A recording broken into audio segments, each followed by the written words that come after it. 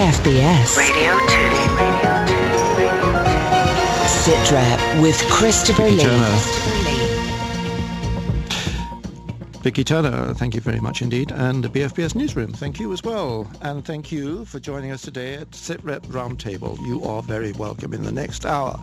Prince Charles in Afghanistan. Afghanistan, why the answers are harder than the questions. Afghanistan again, talking to the enemy, should we? And Taliban Online, getting it right, I suppose. Iraq, Miracle, Mossad, the myth blown. Foreign and Commonwealth Office, going, gone? Not quite bust yet. Why the pirates are heading east, and what the papers say, the latest Middle East crisis, why isn't it obvious? And corruption at Westminster, and why we're still telling others to clean up their act. While we start with Afghanistan. At lunchtime today, here in London, Commander Task Force Helmand, Brigadier James Cowan, and Peter Hawkins, Deputy Head of Development of the Helmand Provincial Reconstruction Team, gave an MOD video link update on 11 Light Brigades tour. At the briefing, the defence editor of The Times, Deborah Haynes. Deborah, welcome. I was going to say who said what, and one of the things that strikes me that by now it's very difficult, isn't it, for, unless there's a special announcement, for the military to be able to say anything that is sort of new.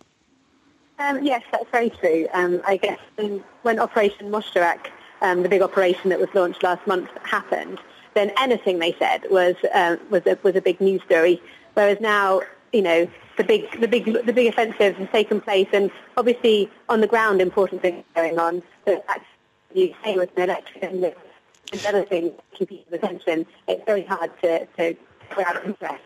With Brigadier, though, and Peter Hawkins of the Provincial Reconstruction Team, there was the important message, wasn't it? I mean, the two important elements standing alongside each other. Oh, yes, absolutely. And what they said was really interesting. I'm happy to give you an update if you want to know. Please.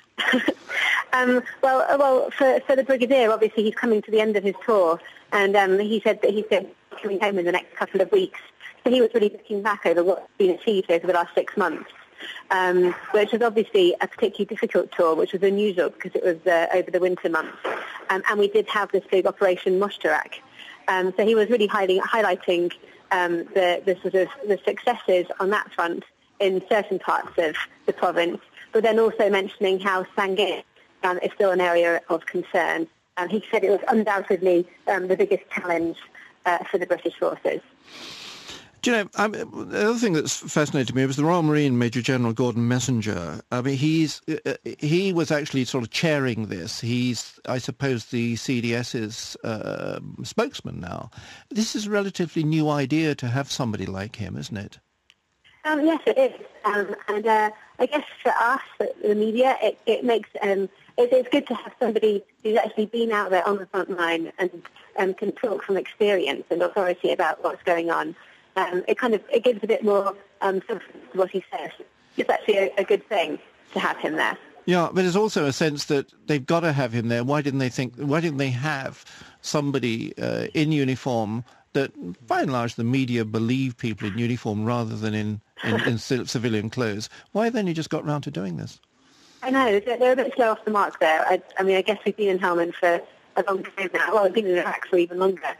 So I don't know why it didn't happen sooner, but it's a welcome change. Yeah, I mean, we've been in Helmand since he was a colonel. Oh, well. Okay, listen, while you're on, the thing we've had is the plans to produce £700 million worth of so-called efficiency savings in the MOD. What do you make of that?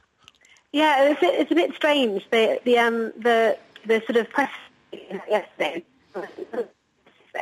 I did call back the press office and ask what they meant when they said they had massive savings on delivery of things like IT and food.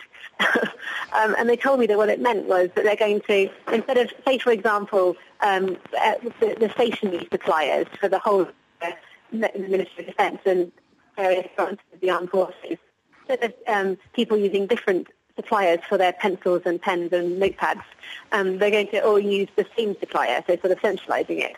And the same on the food front. It is surprising that they could save so much money by doing what sounds such a simple thing.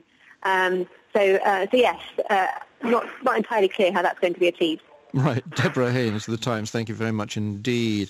Now, with me in the studio, the former Daily Mail diplomatic editor, John Dickey, and from University College London, the global defence analyst at that place, Dr. Martin Macaulay.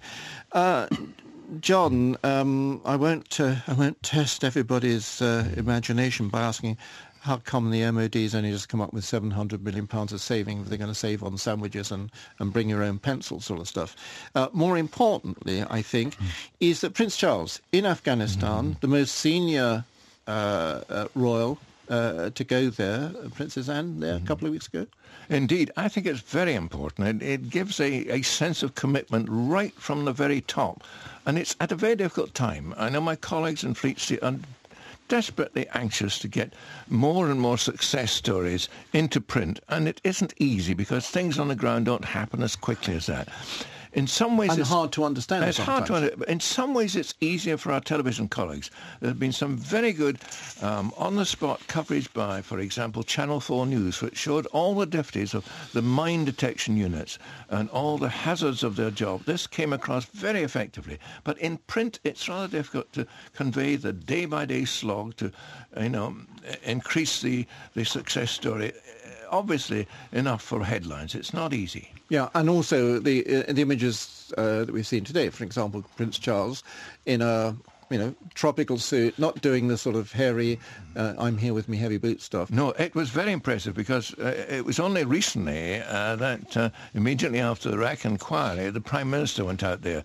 He didn't go in his chinos. He went there in his sombre suit and his tie on. It looked totally out of place, whereas Prince Charles has a real feel for being there with the troops, seeing what they're undergoing. Yeah, well, that's because he was a naval officer, isn't it? Yes. Martin Macaulay, tell me about this image thing, because as the war goes on, and as Deborah Haynes would say, it's very difficult sometimes.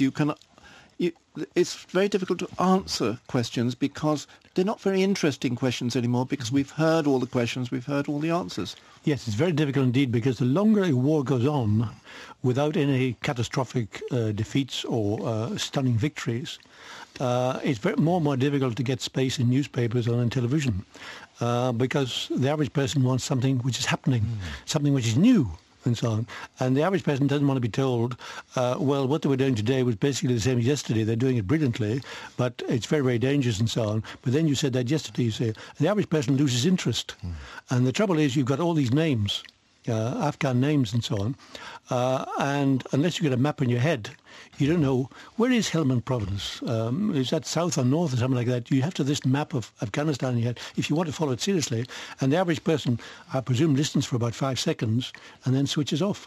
There is, John, an example here that during the Bosnia operation, there was a complete switch-off, apparently, according to, I think it was 9 opinion polls in the United Kingdom in that period of the 90s, early 90s, simply because people didn't know where the different places were. They couldn't pronounce the names. The only name they ever knew was Karadzic. And also whether they knew about Sarajevo, because that was where they had seen the Olympic skating of Tove Lundin being successful. But there, when you saw the deprivation of the civilians there, that hit home very hard. Yes, Srebrenica was understandable to people, and that. But nobody, I mean, if you went out in the street now, I mean, we're in Broadcasting House. You went down to the most populous street in London and said Srebrenica, blank faces nowadays, and also who done what, blank faces. That was a big event, you see. That was a big human rights violation and so on. So that made news. It was really big news at the time, and people had to learn the word Srebrenica and so on. And now in Afghanistan, if you went out on the street and asked, name me a few towns in Afghanistan, for instance, where troops are and so on, probably only 1 in 10 could give you a name. Yeah, okay, listen, continuing with Afghanistan, I was thinking yesterday that all conflicts historically end with a gold pen affair, don't they? That people actually signing up for defeat or victory, and people say it's one or the other for common sense. People have got to talk to each other. Martin, you never make peace with your friends. You never make peace with your enemies. You have to make peace with the enemies. It's easier. It's what's going on at the moment, isn't it? Attempts to do exactly you that. have to. It's backdoor stuff, sounding out, trying to split the enemy. and trying to find out those Taliban who will cooperate, you can do a deal with, and who really want to move from war to peace, and separate them from the, if you like, the fundamentalists who say, no, this is a jihad, we're going to continue until the last soldier has been killed or is left. Right. John, we've got at the moment, apparently, we've got the Afghan president, Hamid Karzai. He's been meeting the envoys, I think they're called, from the former Prime Minister, Hekmatyar. Talking peace to the right man? I don't know. I remember meeting Hekmatyar during his Mujahideen role when he was fighting against the Russians. I was in Peshawar and I was taken to a so-called safe house to see him, but my impression then, and it's still my impression now, is that he's a ruthless, dangerous man who stop at nothing. His human rights violations are awful. And anyway, although he led this delegation to Karzai, and it's a good thing they've actually met, I don't see any real progress at the moment, because his basic demand is he will not talk until all American troops are out of his country. And he wants them out by the summer, doesn't he? He wants them out by the summer. And he wants to control his part of western Afghanistan. And he wants the taxes from it, doesn't he? Yes, and he wants to move from that base. He's just an old-fashioned warlord, that's all. And you get the Uzbeks and the Turkmen and the others in the north, and if they can come together, then that's if you like, a wedge against Karzai, who's the Pushtun and so on, there to the south. So again, we go back to this problem of Afghanistan. It's clan and it's ethnic. Okay, John, I remember 15 years ago, you and I having the same sort of discussion about Northern Ireland, and you'll never get an agreement with people like McGuinness, etc. He's almost running the show now. That's it. I'm not against that, but I'm just saying that could happen in Afghanistan. True. I mean, it was the same in Cyprus. Nobody wanted to talk to Archbishop Macalius. In Kenya, nobody wanted to talk there to Jomo Kenyatta. Jomo Kenyatta. You have to at some stage. And also, of all, Robert Gabriel Mugabe. Nobody wanted to talk to him. No, and there you had to talk to him. Yeah, okay. You cannot choose the people with whom you negotiate. No. Yes, well, it's like your relatives, isn't it? If you take China, for instance, the battle between Mao, who was the winner, the communist winner, and Chiang Kai-shek, backed by the Americans and so on. Mao was very clever. He always talked to Chiang, and he always Chiang Kai-shek said nice things to him and so on. But at the back of his mind was, I'm going to get you someday. He said, China is too small for both of us. So therefore, you have one type of leader. But he was right. He kicked him out. He won in the end. You have two types of leader. One who's going to sacrifice everything to achieve his goal, and the other who's a very clever, long-term politician. Okay, listen, let's remind ourselves that this war in Afghanistan is not simply about the tragedy of IEDs and AK-47s. Taliban increasingly uses the internet to generate popular support and undermine local governments and task force. On the line from King's College London Centre for Science and Security Studies, Tim Stevens. Tim, the very sophisticated use of, for example, email and websites, it's not as if they've suddenly clicked upon it, literally. It's because that's where the technology is now, and that's all come up in the past, 4 or 5 years? Yes, well, if you think about it, the Taliban view themselves as being very legitimate, and in the sense they're just using standard operating procedures from various other types of organizations. So when you see reports that they're issuing press releases by email, it's just what everyone else does as well. And insurgent groups have long had media and press offices, for example, became very important in the television era, and the internet has made it even easier to access global communications networks. Insurgents don't have to rely on the gatekeepers to those networks anymore, like traditional newspapers, television, radio stations, and they can get around political control of those networks and just put stuff on the internet. And that's the great advantage. Whereas, for example, you get I don't know if you're going to have a statement. I mean, there was a thing in the MOD today. An update on what's happening in Afghanistan. I mean, that took ages to put together, for permissions, who was going to say what, etc. If you're a Taliban, you can actually just sort of sit around and say, okay, that's what we're saying, and you don't have ministers and press officers to hack it. That's precisely the point. And when we're talking about asymmetric warfare, there's few things that are more asymmetric than the use of the media. And the media advantage almost always accrues to the Taliban in this case, in the first instance, because they don't have electorates to answer to. They can say what they want and they can spin what they want. And even though critics would say that ISAF and the Afghan government do the same, there are very different regimes of accountability in operation here. And ISAF does have a very sophisticated media campaign, but it does at least try to present the truth as much as it can without jeopardizing either its political mission or operational security. The same does not apply to the Taliban. Taliban isn't simply having a go at radicalization. It's getting to the, let's call them the educated elite in Afghanistan. Yes. I don't know the exact details of that. I'm quite cautious about that. I mean, obviously access to the internet in Afghanistan is a function of economics, not just of education. I mean, economics and education are obviously related. But, I mean, a lot of the educated elite are currently very closely associated with the Afghan government. So whether the Taliban how the Taliban are actually trying to influence those individuals and groups, I don't know. I think it's actually far more likely that the Taliban are trying to target global Muslim populations and trying to tap into other sources of anti-American dissatisfaction as well. Yeah. Do you know, when I've looked at a couple of these sites, Al-Amira, for example, and I'm all struck by the sophisticated level and the fact that you get a battle, you get a battle report, and I just cynically say, oh yeah, I wonder if that's true, but then I find, well, I've not got a battle report from anybody else. That's difficult. It is, and obviously, as you alluded to, ISAF has to be extremely careful about what it says and why it says it. It's trying to give the full picture. But with such a complex military operation, the last thing you want is to jeopardize operational security. I mean, we saw this with the Israelis recently. One of their IDF soldiers posted something on Facebook the day before a major operation, and the operation had to be pulled. And that's the sort of thing that the ISAF doesn't really want to happen. The last point on this, Tim, I suppose this cyber war, it's a battlefield, isn't it, that unfortunately might convince populations that time's up on the conflict. Yes, this isn't a cyber war, in my opinion. This is a media campaign as part of an insurgency, and this sort of battle has always been at the heart of insurgency, and of course at the heart of counterinsurgency doctrine, who prevails in the struggle of minds and wills of the populations involved. But yes, I mean, you can never discount the importance of the media and media representations of the conflict, of politics, of ideas. It's absolutely critical in modern insurgencies, and militaries, Western militaries, know this perfectly well. But at the end of the day, it takes people to end the conflict and not machines. Right. Tim Stevens, thank you yet again. John, I mean, I suppose I'm thinking of things like Malaya and PSYOPs, etc. This is simply another way of doing it.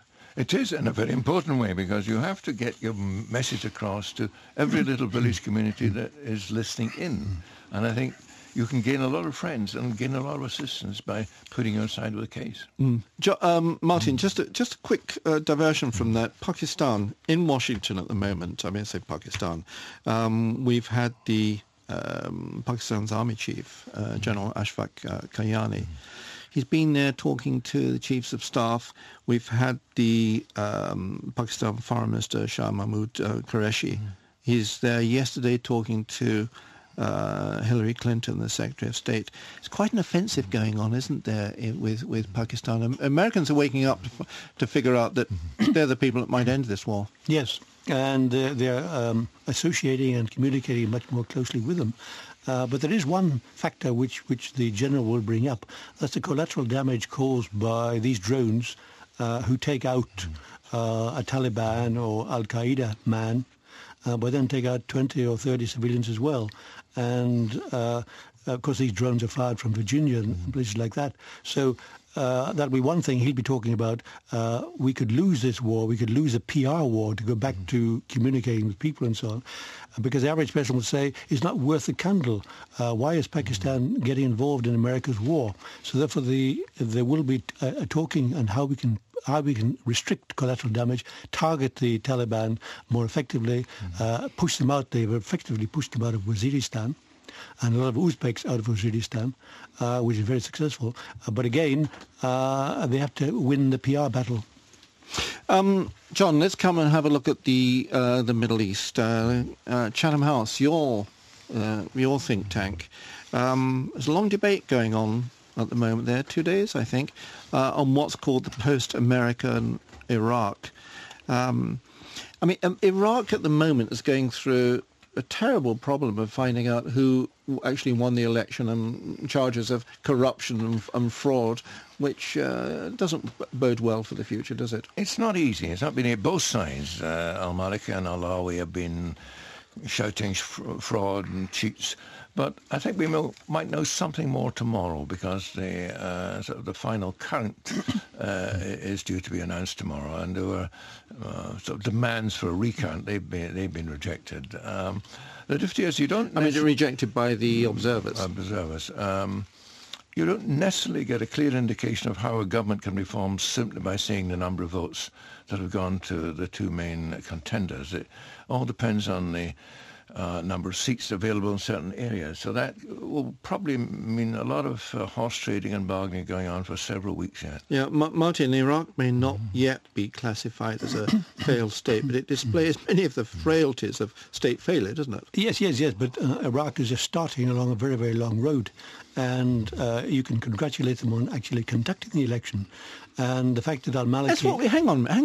We can congratulate them on conducting the election. We always say that, and that doesn't make the whole process any more legitimate. No, but the more elections you have, from a point of view of democratic theory, the more elections you have, the more people get used to it, and they accept it, legitimizes a certain process. Only in certain countries, Martin. If you look at what's happening in Sudan, Bashir has been holding his own former elections for 20 years. He understands authoritarian democracy. But to go back to Iraq, Al-Maliki is screaming and shouting because he hasn't got as many votes as he thought he would. And some observers would say it's the first election in which people have not voted according to their religious affiliation. At the beginning, to look at the various options and say, right, that's one which I prefer, and so on. And it's a slow process. The positive thing about Afghanistan is they're lifting a lot of oil. The amount of oil, I think, is over Iraq. Over 2 million barrels a day, which is pre-invasion and so on. Which is why we're there.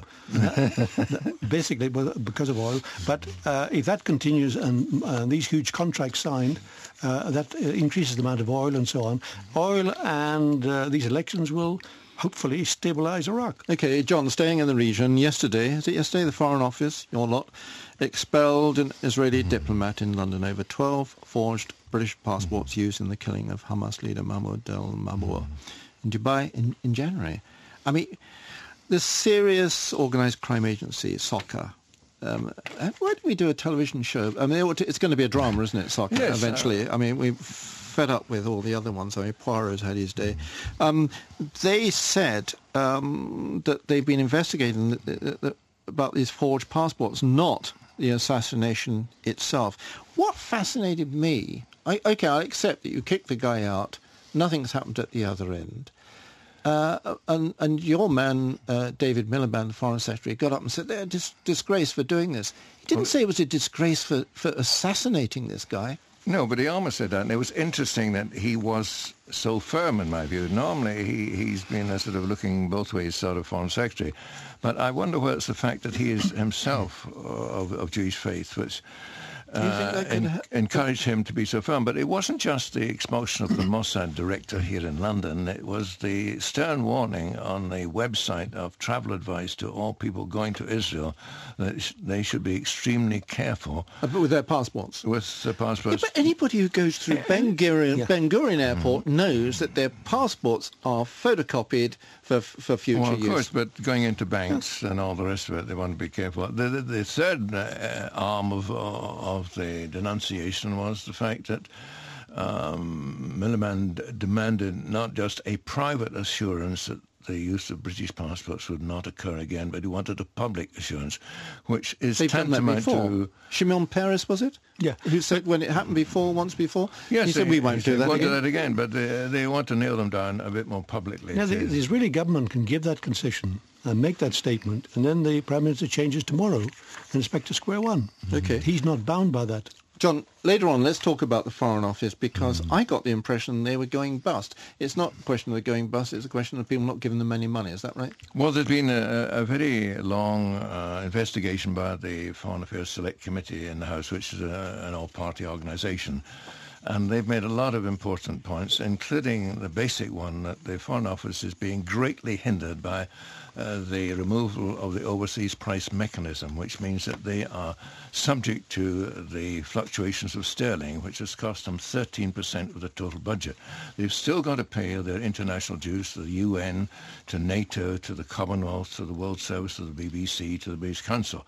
But there is the point being made that you cannot have any more cuts, because the effectiveness of the Foreign Office is in being present on the ground. There should be no more closures, and there should be, in fact, an expansion of the service. Okay. But they're going to have a very hard time, because the European Union is trying to take over their domain. I don't see Lady Ashton being able to take over the domain of the it's British the EU Foreign Commission. Secretary. It's the EU Commission which is determined to take over her domain. Dead lost a lot of them. Listen, Martin, any other business? We got 45 seconds to go, and then we're going to hear what's been in the newspapers this week. Today, cluster bombs. Britain said, right, everybody must ban cluster bombs. Everybody isn't going to ban cluster bombs. Of course not. You use cluster bombs if they're effective. And if you want to obtain them, countries, I'll not name the countries, will produce them and sell them because they want hard currency. They want to earn dollars. And there are certain countries in Europe which want to earn those dollars, and they will make the cluster bombs for you. Right, John, April the 12th, a big nuclear conference in Washington. President Obama wants to get a deal with the Americans on arms control before that. Could happen, couldn't it, when he goes to Poland for this visit? Difficult, because if you look at what happened to Hillary Clinton recently in Moscow, she got a pretty stern answer from the Russians that they'd have to wait a bit longer before there's a... Yeah, but the Russians wanted to deal with the organ grinder, not with the... yes, but she could carry the message back that it's going to be tough. Okay. Just one other thing that struck me. Pirates, Martin. Yes, they seem to be heading for India now. Yeah, heading for India. These are the Somali pirates. Well, when you look at it, you've got an international task force there. Even the Chinese, I don't know if they're still there. And it's amazing that they're still active and they're still successful. You'd have thought they'd been wiped off the face of the Indian Ocean by now. One of those interesting aspects of the Somali pirates is what I heard from a friend in Kenya, that the house prices have doubled in the last 2 years in Nairobi, because the bosses of these pirates who operate off the Somali coast, which yesterday produced for the first time a pirate being shot dead by the armed security officers aboard a ship. But it's really worrying the people of Nairobi that these money launderers are using property there. Come on, John. It's all subprime stuff. You wait till Lehman Brothers and Northern Rock get in there. That'll screw them.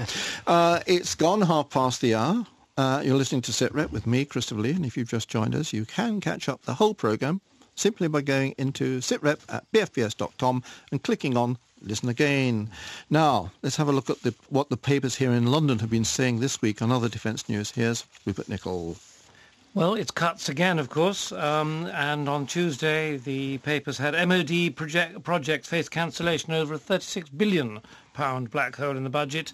Mainly naval projects. It's the submarines, the aircraft carriers, destroyers, Nimrods and Lynx helicopters. Also, it would appear that the Army's up to nearly full strength, and General Sir Peter Wall is talking about manning control points, controlling the numbers of people, getting rid of the people whom they don't need in order to make sure they're up to full strength with the ones they do. These have always existed, according to the story, but they haven't always been used. General Mackay, who was formerly the British commander in Afghanistan, accuses the MOD of being out of touch with reality, and says we really must be getting soldiers out onto the ground. The operation requires a soldier to leave an operating base and talk to the population of that country, wherever you're going to try anti-insurgency. High-tech end, the Russians are back.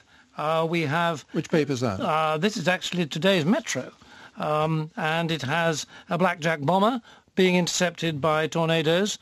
This has been happening, of course, as Putin wants to probe more, but it's been happening for years. But it's back in the picture with publicity, photographs of these big swept-wing supersonic bombers flying over UK. They're allowed to do it. They probe, we defend. Another Cold War spy plane is back, according to the Times. The U-2s are being used in Taliban to spot Taliban bombs. Incredible ability with photography, and the fact they've got a pilot, he can react to what they can see.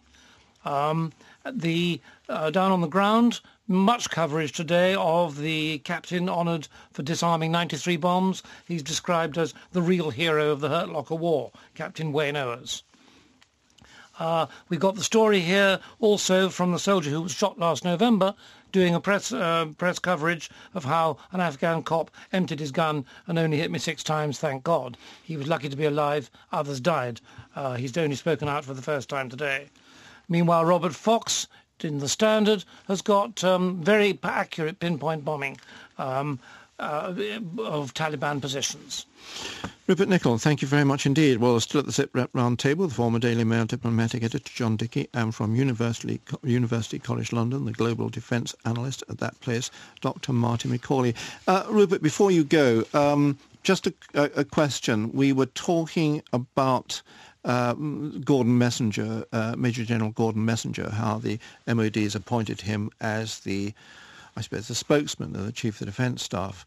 It's taken them a bit of time to cotton on to the fact that if you put a guy up in uniform to talk to people, maybe the media will believe them. It's a cycle over the years, isn't it? They put them in, they take them out, they put them back in, they take them out again. It's a long, long story. It does work, but then somebody else wants to control the message. Wait for the election. Wait for the election. Right, you're not standing, are you, Rupert? No, of course not. OK, back to business. Next Monday, Chatham House. John, ahead of the general election and forthcoming strategic defence review, the speakers will discuss how the UK can best address emerging and future threats in times of tightening budgets. Well, I mean, how do they know? It's very difficult, and if they're trying to do it on their own, even more difficult. I think it's got to be a coordinated review, including the Foreign and Commonwealth Office, the DFID, People's International Development, and before you can get anywhere, you really have to analyse what sort of time frame you're operating under. You're driving for 10 years, 15 years, 20 years. Until you resolve that, you're just talking fantasies. And one of the problems, if you look at the ground rules for the Strategic Defence Review, which presumably will start in the summer, whoever gets into power, they've got to think out to, at the moment, 2040. Now, that's only 30 years out from planning to end of life. I don't know, a helicopter platform or a fixed-wing platform at sea can last 50 years. Indeed, and they are terribly expensive pieces to engage with. And that's the budget bit, which nobody knows where it's going to be even 5 years' time. That's something that whoever comes in, Labour or Conservative, or even if Nick Clegg came in as the man who holds the ring in a hung parliament, they have to face the bare facts that the money isn't there for the big things. Right, They've Martin. Economise somewhere. I was going to say that mathematical models of conflict are, of course, are not new.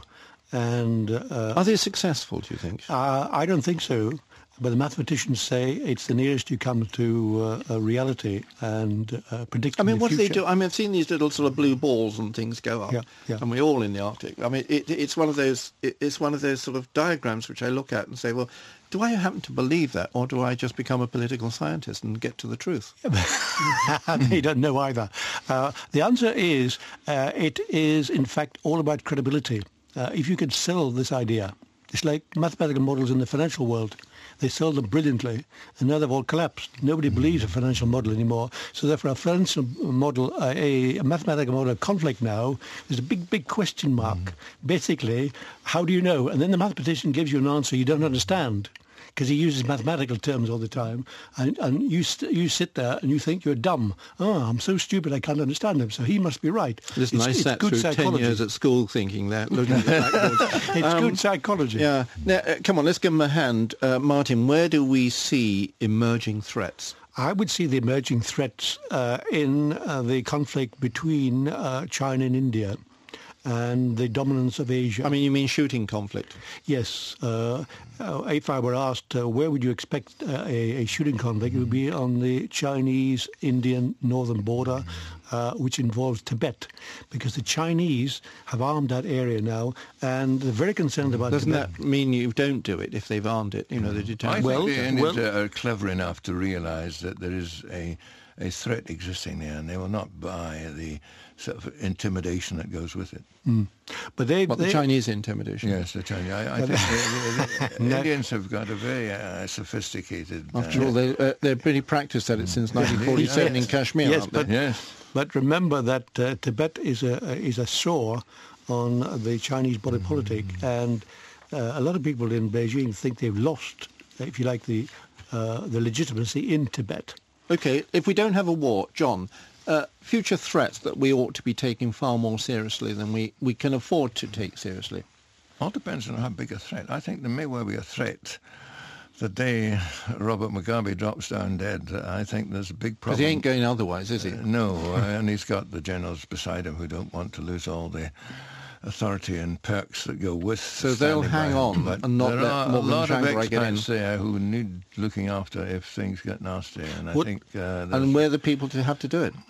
We're the people that have to do it. Now, Martin, we told them to Zimbabwe, go out to then Rhodesia to make a new life just after the war, and I think we owe it to them to make sure they come back safely if things get bad. Okay. Zimbabwe is raw material rich. It's potentially a very, very rich country. The Chinese are in there already. So therefore, What are they doing? Sorry? What are the Chinese For the doing? minerals. Well, it's been a love-hate relationship because they've been mining and so on and giving credits and so on, and Mugabe has been difficult with them and so on. But if some Hang clever on, general... are you two saying that it's quite likely, MOD always says, no, we're not going to be there. We've had people on this programme from the MOD saying, no way we're going to get there. There's got to be a contingency plan. There is a contingency plan. There have been people going out every 18 months just to check on the differences, and the wardens could report back on the regional differences. Yeah. I mean, they can get out via Bara or over into Zambia, but it's not easy. It's a long trek. If I were a Zimbabwean general, if I were the cleverest Zimbabwean general, I would be putting out feelers to the Chinese embassy and say, look, when Mugabe goes, what is he, 84, 85? 86. 86. He can't stay there for another 100 years. Yes, he can. You become my Praetorian Guard, and you and I can run this place together. No. It's a very simple It scenario. doesn't work that way anymore, Martin. No, you don't believe that, do you? No, I don't think Zuma in South Africa would let it go that distance. Okay, we've got Martin's hypothesis that we could have a punch-up on the Sino-Indo, whatever it's called, border. Okay. John, you think in a minor way perhaps Zimbabwe ought to be looking at. Is there anything else that we think, we can only do so much, and you've looked at the budget, we've looked at the capabilities, we've looked at difficulties when we do go in somewhere. Is there somewhere else that we ought to be thinking, perhaps we ought to keep the aircraft carriers because, or perhaps we ought to keep the nuclear option because? I think there's still a need to look after the people in the Falklands. I know it's off the boil at the moment, but once the wealth under the ocean is continually attracting the Argentinians, I think we have to be very much on our guard there. Hang on, Rupert Nichols still with us. Having done the Falklands, been in that conflict, and being the media expert now, is there somewhere you keep looking and saying, well, we kept our eye off the ball on the Falklands. There's somewhere now that I read every day, just in the papers, not from deep background, we ought to be thinking about? Well, Falklands, as you said, is itself significant. I don't think it's going to be a conflict because it's well armed. The point is they moved when it wasn't well armed. Yeah. Okay. The world's big hotspot is surely Iran. I'm not sure how anyone can be involved with that, but it's Iran, the Middle East. Okay, I want to think about somewhere else at the moment. I'm just thinking about the Middle East. I'm thinking about Egypt, because the president of Egypt, Hosni Mubarak, is not in very good health. On the line from Cross Border Information, John Hamilton. John, Mr. Mubarak is in a German hospital in Heidelberg, University Hospital in Germany. He's recuperating from surgery. I think he had a gallbladder removed and small intestine or something. That was earlier this month. Important? Yes, I think extremely important. And I think the panic which this briefly created in Egypt before the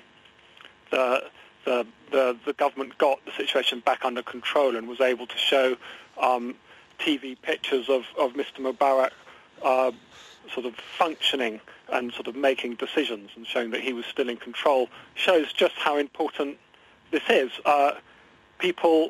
There were rumours going around that the president was dead. The last time they thought the president had died, the streets of Cairo, normally so packed with people, were completely deserted because without Mubarak, if he dies suddenly, no one really has a clue what will happen next. He's got no obvious successor, although I thought there was a sort of dynastic approach for the whole thing. What about his son? Well, yes, I think everyone assumes that his son Gamal, his second son, has been groomed for the succession. They've sorted out the constitution. You have to be the head of an approved political party to be a candidate. There's only one political party that counts, and that's National Democratic Party. And Gamal Mubarak is one of the senior people in the party. So he's basically the only, under the constitution, he's likely to be the only candidate who would run if it came to an election, which if Hosni Mubarak lasts until next year, it could do. But if Mubarak, there is an election due next year, isn't there? That's correct. There's an election due next year. But I think, but of course, Mubarak at his age, 82, he might not get there, and then you have to try and work out how they're going to sort of get from get the son into place. It might not be as straightforward as people assume. Tell me of the regional interest in this. Well, I think first of all that Mubarak is the oldest and just about possibly the most infirm of all those North African military dictators. And so everyone, I think, looks with great interest to see whether this idea of getting your son into the top job is really going to work. And so I think I'm sure that Muammar Gaddafi would be looking with great interest to see whether it's possible. We also know that President Abdelaziz Bouteflika of Algeria desperately wants his brother to succeed, and there's great opposition in Algeria to that. So from that point of view, I think there's people just wonder whether this dynastic idea really is going to function. But of course, Egypt as well is a massively important country in the region. It's important because of Israel and Palestine. It's important because... Tell us why it's important because of Israel and Palestine. Well, because Egypt was the first country of the Arab world to make it sort of peace with Israel, and it's now got the support of America because of that. If there's a change in the regime in Egypt, and if that position changed, it would alter the entire dynamic of politics in that part of the world. When we were talking earlier about things happening, events that we really ought to keep our eye on, and we don't, Mubarak's health is one of them, isn't it? I would say absolutely. Egypt, a country of 80 million people, the bastion of the Muslim Brotherhood. Tell us about the Muslim Brotherhood briefly. Well, the Muslim Brotherhood is really the main opposition party in Egypt. If there was an election, they would definitely win. But more importantly, the Brotherhood was founded in Egypt as a sort of the original Islamist political party. If you look at any other Islamist political party around the world, if you look at Hamas in particular, and opposition movements in most of the other countries in North Africa and other parts of the Arab world, they all sort of owe their ideas to the Muslim Brotherhood that was founded in Egypt. Right. So they all look back to Egypt to some extent. And for that reason, it's Mubarak who has managed to control the Muslim Brotherhood and sort of neutralise them as a threat is very important. And without him, everyone will be looking to whoever his successor to see whether that situation can be maintained. John Hamilton, thank you very, very much thank you much for joining us. I mean, I'm being waved at by the Dickey and by the Macaulay. Hang on, Dickey first, because that's alphabetical. The point I want to make is that there is a dark horse, if I may avoid sounding ethnic in this case. Mohammed El-Baradei, who was until recently the International Atomic Energy Director, he has been floating the idea that, given the right circumstances, he might stand, and his supporters have formed... He got cheered when he arrived back at the airport the other day. What they call the National Association for Change. And he is demanding that the election must be free, though at the moment there's no judicial supervision of the election and there's no outside international monitoring. But if he were given enough encouragement, he might stand. Right, Martin. I was going to make the same point, but according to the Egyptian constitution, the only person who can stand is the head of a political party, and that political party must be represented in Parliament. So right, for the constitution, Mubarak's son's okay. The constitution has been written to eliminate the outsider. Al-Baradei is the wild card, and if given the chance... Dark horse? Dark horse, yes. But you see, if there was if they allowed a democratic vote, as your speaker said, the Muslim Brotherhood nominee would win. Right. There you are. You heard it on SITREP. Now, a Michael Caineism that not many people know that moment. Afghanistan is the second most corrupt country in the world. Now, who says so? An international survey conducted by Transparency International. And who's more corrupt? As any trough-snouting Westminster MP knows, the masters of the corruption game are the Somalis. But the Afghan government is a fast learner, and corruption is seen as a major sticking point in the desire to secure peace in the region. Jamie Gordon reports.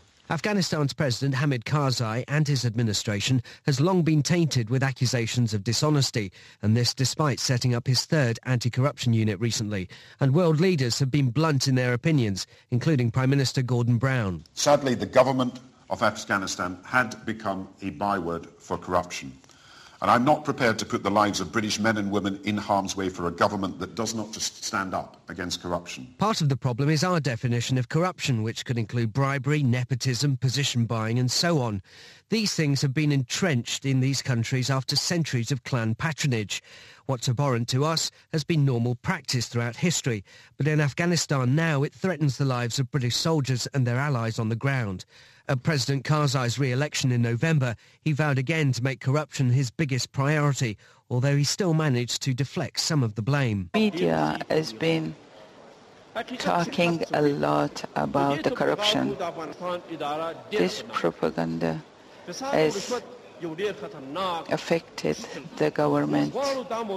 This is a huge problem and we are serious about this. A report for the World Bank in 2008 suggested that at local level in Afghanistan, petty corruption was accepted by much of the population as a way of bypassing formalities such as car registration, for example. The problem at a national level is one of trust. If important political players can be bought in any way, the implications for the security of the country are immense. And David Miliband, the Foreign Secretary, has said the success of the war in Afghanistan in many ways hinges on tackling corruption. He said that in 5 years' time, the Afghan forces will lead the security effort right across the country. He's also set out very clearly how governance and crusade against corruption is an important part of that. Now, it's deeds that matter, not just words, but we've got to make sure in our own interests, not just in the interests of people here, that it's followed through. Although comparisons between corruption in somewhere like Afghanistan and some of the issues facing MPs in the UK would be stretching it a little, there is something uneasy about the UK lambasting foreign governments when duck houses, cabs for hire and flipping homes are still on the UK's front pages. Jamie Gordon reporting for SITREP. Jamie, thank you very much. And when Jamie says flipping homes, he's not saying those flipping homes. It's a technical term, apparently, that if you know how to do it, you make a bomb. You don't make a bomb, you make a lot of money. OK, so that's it. When we tell governments like that of President Karzai to get cleaned up, then we mean it. But too often when we look at this subject, we find another example why we should be asking a simple question. Who are we to tell others to clean up their political act, as Jamie has just been suggesting? Just take this week. Geoff Hoon, the Defence Secretary, when we went into that most corrupt country, Iraq, he was caught bragging how he could pick up a few thousand a day, putting business in touch with ministers. Same thing with two of his friends, Patricia Hewitt and Stephen Byers. You couldn't wish to find three nicer Blairites in a day's march round the money-making troughs of Westminster, could you? So, add this all to those MPs ripping off the system and the taxpayers' money in their expense sheets, and maybe, just maybe, we should be asking, who are we, the British, to tell others to get cleaned up? Martin, I mean, what do you think? I mean, historically, it's all the same, isn't it? It's all the same. Now, the country which comes out top in the anti-corruption league is Anti-corruption league is Prussia in the 18th century capital Berlin for three reasons. One, the rule of law. Secondly, it was a poor state. And thirdly, the Lutheran Church. Therefore, Prussia came out top. It was and is probably the least corrupt state in Europe. But if you then go to the modern world, if you look to the Arab world, personal connections and so on. If you look at Russia, President Medvedev is complaining that corruption is getting worse by the day and he can't do anything with it. And there's campaigns and so on. In other words, it's genetic. If you look at China, the Guanxi system, which is a network system, the Communist Party says if we're not careful to destroy the Communist Party and so on. And what happens? It gets bigger and bigger and bigger every day and so on. So therefore corruption, we need a new definition of corruption. Because if it is just oiling the wheels, and getting families and businesses to cooperate and smooth business, you can't really call that corruption anymore. John? But we should be setting a better example. It's not just the expenses scandal, the lobbying. I mean, MPs are at it all the time. They're taking sponsored visits. One in particular I can think of has been 4 times to Cyprus. And he doesn't... What for? As a guest of the Cyprus government to make him sort of sympathetic towards the negotiations going on between the Turkish Cypriot North, Mehmet Ali Talat, and President Christofias in the South. But that's all right as long as he declares it. He should declare, but yet he asked questions of the Foreign Secretary about what he's doing to facilitate a settlement without disclosing that he has been there. Israel has invited, I should think, 1 in every 3 MPs during the past 18 months. They're all at it, but they don't declare it. They're living in hotels, meeting the ministers and going back thinking they know anything about the situation. They don't. And keeping their hands on their passports, presumably. Yes, but if you look at business, and if you want to sit in, not the royal box at the Emirates for Arsenal or Man U, if you want to be in the director's box, you're invited by companies. What was it like, Martin? You can go to Wimbledon, you can go to Lord's, you can go to Wembley as a guest of a company now and so on, and you're wined and dined. Now, they don't spend that money because they like to look at your face or your blue eyes. They think it's going to benefit their business. So therefore, if you stretch corruption to that far, it would practically embrace the whole establishment and all business. This thing has I'm thinking in a big effort, we say to people, get clean. On all those things we heard from Jamie Gordon earlier on, the Prime Minister, the Foreign Secretary is saying that Karzai has got to stop corruption, etc. Rupert Nichols still with me. In your paper review, there was something... In which paper was that? Yeah, this is today's Independent, and it says that NATO has now asked Hoon... Can you read it for us? Yeah. NATO asks Hoon to step down as a policy expert. This is the Defence Secretary, the Defence former. Secretary was yesterday asked to step down from his duties at NATO following the involvement in the cash for access scandal. So, given that it's clear the British government no longer supports Mr Hoon, the Secretary-General decided to ask him to end his participation in the Group of 12. God, John, I mean, that is a pretty much of a disgrace, punishment isn't it? handed out to a Tory who talked into camera to Channel 4 saying, well, it hasn't been made official, but I'm reliably told I'll be going to the House of Lords, and of course, once I'm there, I will have all sorts of extra access. 24 hours later, David Cameron, the Conservative leader, said he will not be going into the House of Lords. I think it's because of our culture. There is also a demand that made that none of the 3 people you mentioned who normally would be entitled as ministers to get a seat in the Lodge should not be given that.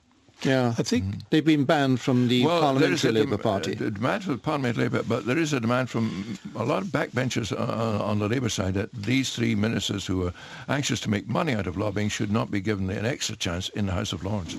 Okay, Michael Martin, the previous Speaker, was disgraced, and they all said that man will never get into the House of Lords. Where is he today? Sitting in ermine in the House of Lords. Yeah, picking up his daily allowance of £172 a day just for signing up. John, can I come back? We haven't got much time. Come back to you as an extension of this. The Foreign and Commonwealth Office, I suspect, has a harder job now in the world than it's had for many years, and yet this sort of thing doesn't help. No, it doesn't. But it has to get more sort of support, I think, from this side. For example, half of the posts throughout the world are manned by a staff of under 4. I mean, they keep on cutting down.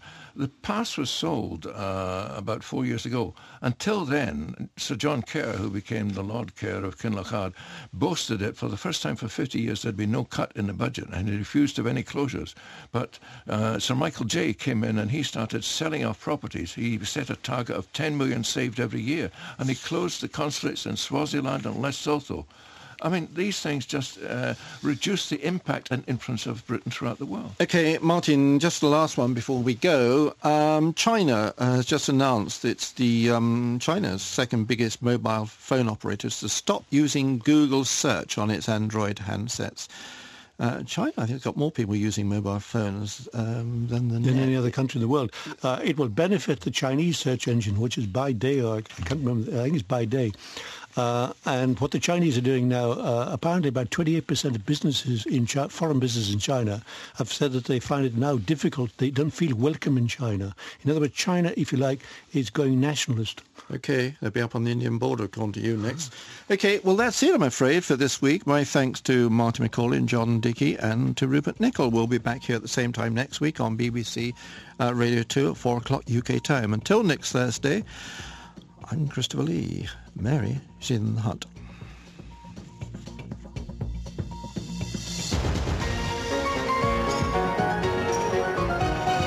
Sit Rep with Christopher Lee.